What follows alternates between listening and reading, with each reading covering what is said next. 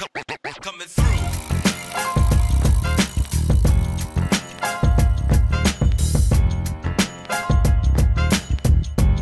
Hi, welcome to another edition to the Pickleball Show with Curtis Reese here, and I'm glad you could join us. Today's guest is a very, very good friend of mine who I've known a long, long time, and he has many accolades on the tennis court and many more to come on the pickleball court with the new facility he's just taking over here in Dallas. I'd like to introduce Zoltan Papp. Thanks for having me, Curtis. So, Zoli. May I call you Zoli? Yeah, you're one of the few. Of you. Well, introduce yourself to us. Tell about your family, your kids here, or wife, and stuff like that. So that's a long story, right? I go all the way back. I was born and raised in Budapest, Hungary. Already 42 years ago. I married a gorgeous girl who was also from Budapest, Hungary. Growing up, she played basketball as a point guard. I played tennis. We both went to college here. Graduated from Baylor University, and we have two phenomenal kiddos. My son, who fell in love with tennis, of all sports, didn't force him at all. Give him credit. He found his passion.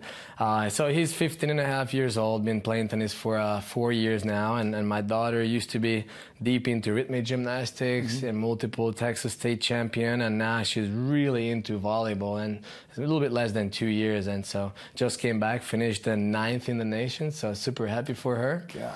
And obviously super happy for my wonderful wife for putting up with the three of us, athletes in the family. We're high maintenance, to say the least, right? So, Anika is your wife. That's right. I think she's a lot like my wife, Melanie. She's very numbers and keeps me in line. I know she probably keeps you in line.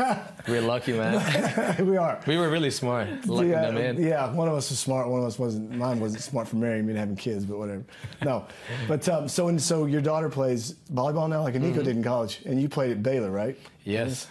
And tell me about that experience. It's funny because being in Europe, all I knew that I was going to attend a school in the U.S. I didn't know any differences between the schools. I had, great opportunities to go to UCLA, Pepperdine, Duke, Florida. But I had another buddy of mine from Budapest who's 2 years older than me, and he was already at Baylor. So, of course, he was chewing my ears, like, hey, you got to go here, you got to go here. Well, I didn't know about Waco, or as they introduced me, Wacko. Wacko, it is, yeah. But believe it or not, coming from Eastern Europe, right, a little bit of that communist leftover. So I'll tell you what, it was almost like a step up. So for me, it was, I'm a big believer in everything happens for a reason. So it was meant to be, no regrets, absolutely fun journey. We happened to win the first Big 12 championship. Although I was not part of the national title team, I was done with my eligibility. I look at it as laying the ground, and then the following year, they won it. Fuck that. We worked together for a long time at Brookhaven, and we know each other's work ethic, so I know you had a lot to do with that. No, that's, it stays with the Baylor family, tennis family. So I take a little bit of ownership and pride in it for sure. So what do you think that? Do you think that was your pinnacle of your career, of the juniors, or the college national championship? Which one do you think was the pinnacle? Oh man, I must be a little bit more selfish than that. I think while that was a great journey, and being part of that, it was fun. However, looking back now, I think in juniors, I traveled quite a bit on the tour, the junior tour for tennis. Played all but the Australian Open in a junior Grand Slams. Yeah. Have wins over, Hewitt, Seffin, Fernando Gonzalez, some of those guys who are nowadays big names. Yeah. Having, look back and having the W over them and competing on the same field with them. Wow. That was just really special, right? And so for me, selfishly, that was my highlight that I enjoyed the most. And then obviously, being part of the Baylor team and supporting them was the title. That was a big deal. And then after Baylor, got into teaching a little bit. But once we get to that stage, we can talk a little bit more about, I was working as a tour manager at ATP. ATP, yeah. That was something like a dream. No, go ahead. Yeah. So you were the ATP tour player. So it's called, I guess, the ATP Tour Manager is the title. Yeah, no, yeah. It's not. It's a player rep, and this person is really the number one point person, liaison for the players, representing the players' best interest. While at tournaments, you have the tournament director who's looking after the best interest of the crowd and then the viewers, spectators, right? And so, you know, when it comes to little things like, you know, whatever might be in the best interest for the tournament may not necessarily be in the best interest for the player, right? So if a player finished playing the finals the previous week, fly in, gets in, you know, Sunday night, midnight, it might be a good matchup. That person playing somebody else, ooh, that's a popcorn first round match. Let's put them, you know, immediately Monday. Well, I'm going to come in and say, hey, we've got plenty of matches for Monday on the first round matches. Let's play this match on Tuesday. So I want to make sure this guy gets his well-deserved rest, you know, jet lag, whatever might be the case. Little things like this, you know. This guy might be a little bit injured. So I go talk to the ATP physio, you know, take their temperatures, ask the player what's going on. And if they need an extra day, you know, I'll try to schedule it accordingly. There's plenty of good matches. So I got to see what's best for the players. Tournament director looks at what's best for the tournament, and then we kind of duke it out. So in a nutshell, you can get them loaded too, right? Oh, that's right. You got to get them beer and all that stuff. That's right. You told me that. That's right. You know, you really are the best friend. What can I say? So the tour out, and how long did you do that again after you left? So I did that 4 years, right? 4 years. We traveled 22, 25 weeks of the year, so it wasn't that tough. You know, I had the 2 newborn, my son and my daughter. And so it was tough to see them. When I left, they were a little bit sad, but then they went back to their toys playing and forget about daddy, right? I'm the one, you know, flying for 20 hours, get to the next tournament station or a different continent, and then I'm the one crying for 20 hours. And, you know, once I get to the tournament, I get busy, I forget about it. But it was emotional, you know, needless to say, but fun times. Like, I'll give you an example. You know, my son, you know, 6 years old, they come to Miami to the big, you know, ATP 1000 event, and he's got the little credential and badge, and we're walking around the locker rooms and behind the scene in the stadium, and you know, Andy Roddick coming around and say, hey dude, give Andy a high five. And he's like, hey, what's up, little dude? Give a high five. 6-year-old has no idea who Andy Roddick is. I'm like, dude, you're clueless. And then Leander Paes, you know, super nice guy. He comes and he's like, hey, I got a brand new wristband. And my son didn't care anything for tennis, right?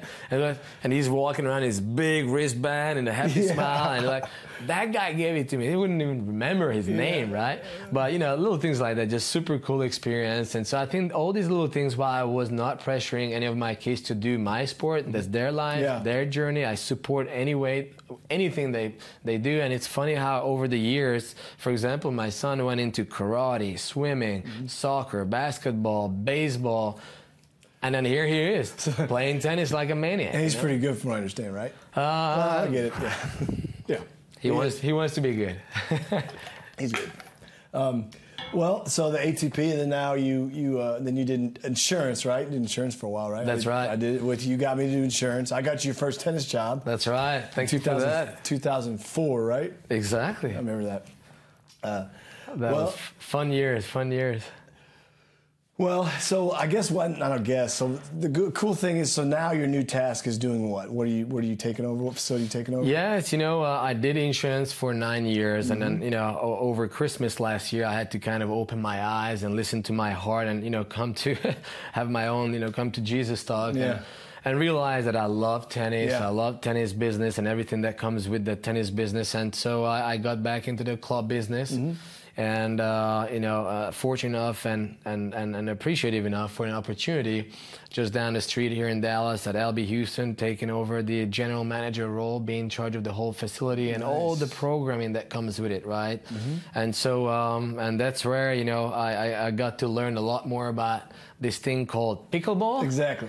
And then it's insane its popularity already, and I see some of the mini. You know, we're in a growth mode, building fundamentals, foundations, and then trying to, you know, grow and build our empire at LB Houston. But I mean, pickleball is a huge element of the big picture. How many courts are there? 16 or? We've got 16 tennis courts, and we designated 12 pickleball courts. So you're giving how many courts of pickleball? It's 12. So that would be actually 4 courts across the board that we have painted and we have I call them a temporary, right, pickleball courts, and then we actually have the vision and the plan long term to put in anywhere from 8 to another 12 pickleball courts, but permanent ones. Permanent pickleball courts. On their own. Sweet, man. We have real estate, and with obviously the help of the city, our members, potential fundraisers, I think we can do it, because it's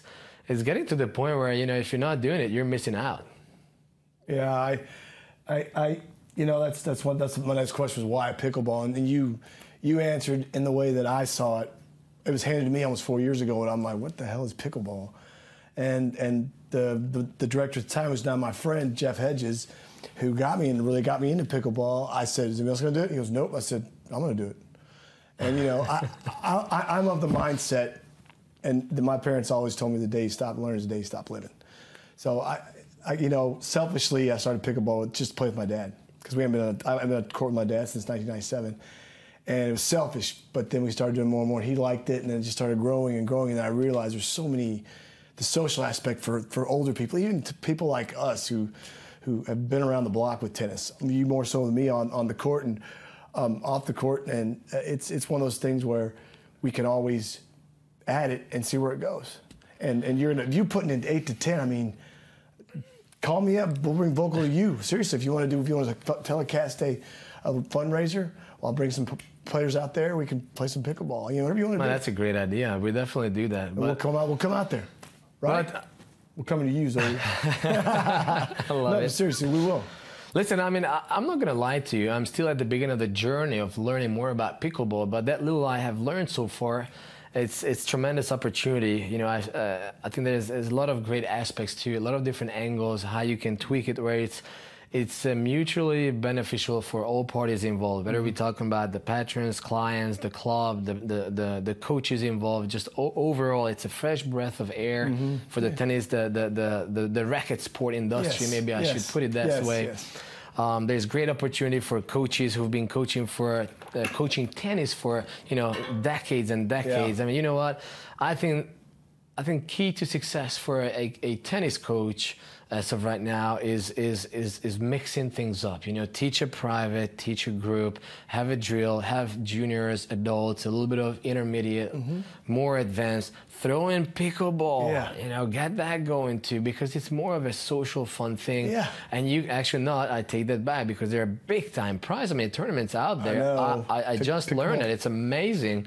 And so I'm just saying that, in order to enjoy, fully maximize as a tennis coach, your job, I think you got to have a mixture of all. But that's, again, my opinion today. And if you sit down 2-3 months from today, it may change, but that's how I see it right now. Just a point. Yeah, it could be.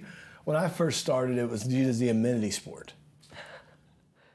Do you have any idea how much that pisses me off when people say that? Amenity sport. That doesn't make sense to me. It's a sport that it gives you exercise, gives you enjoyment, because you get enjoy by laughing and getting to know other people. And when someone said that, I looked at him and said, well, I disagree with that. Amenity sport. If it gives you any peace of mind, I never heard it. So I'm sure it's in the process of getting phased out and never used again, because it's not. It's not. It's here. But no, don't let it get you and bother you. No, that was just the environment I was in. The environment I was in. But now the environment that we all want to work in is one where everybody likes to work together and help each other out. And if someone can't cover something, you cover it. But going back to pickleball, so what do you see yourself doing? Having a full-time or a part-time pro there, or just Listen, while we have, ability to use 12 pickleball courts right now, I'm not going to lie to you, we have nobody in charge of pickleball. So maybe lack of a better term, our pickleball program is non-existent. So I'm telling you, actually today, this afternoon, we'll have 2 interviews. So we're definitely looking for a full-time position. We're looking for somebody who has the passion, the drive, understands pickleball. We can help with the business aspect of it. And we just want to make sure that we find all various avenues where we can provide pickleball as a platform to have fun, whether it's you want to have a workout and break a sweat, where you just want to hit and giggle. There's just so many different ways you can slice the pie. And I'll help you with that, obviously. There's something else that I use for a good tool that I'm starting at T-Bar and Rack Club, where I run the pickleball programming. I've started at pickleballbrackets.com. It does its own leagues. It is the most amazing software I've ever seen in my life. And I will have that guy on our show one day too. But I'll give you access to that too. It's pickleballbrackets.com to set up for those 12 courts. That's awesome. But it's if I can figure it out, anybody can figure it out. So that's how basic it is. But I don't know about that. Well, so I think that the next thing to do is once you get that person hired, let me know about that. And if you, I'd love for you to come and we join forces again. Yeah. Lord knows I can't afford you. Not right now. No. But well, I guess in this really quick thing we have here today, this because this is a setup to come back, right? You'll come back on because we're going to have you back on. Yeah, no, I'm here for the next 28 years. I made a commitment. You're not going to leave and go to a different state. This is what I'm going to do until I get 70 and then retire. Well, I'm glad you're doing pickleball, and so people can reach you how? How can they reach you? You can tell them on here if you want. Yeah, no, LB Houston is our club. Our phone number, email, social media. We're up, so it's very easy to access. Okay. Just put in Google, LB Houston. Do you have an email address? You have an email address? Maybe people could send stuff to you or no? Oh, they can go directly to me, right? We can have Zoltan at impactactivities.com. Okay. We have LB Houston at impactactivities.com. Those are great. So either my staff will pick up in the pro shop on that, or I pick up on my email, and if I'm not available, my email is forwarded to them. So within very reasonable time, we reply. So that's easy. But phone and social media, nowadays it's a quick hit. Well, this is a pretty short interview because it's one of those things where intro to getting you to come here first of all, but I can't wait to see you in 6 months from now. But for those of you listening today, make sure you check out all the other vocal apps that we have, or sorry, hosts and shows that we have on here. They're all unique in their own various ways. But and like I'm going to tell Zoli to say, everybody, if you're ever even have a remote sniff or a whiff of somebody who might want to play pickleball, just grab their elbow and say, "Come on, let's pickle." I like that. Serious. Thanks for coming, bro. All right, man. Appreciate it. All right. Coming through.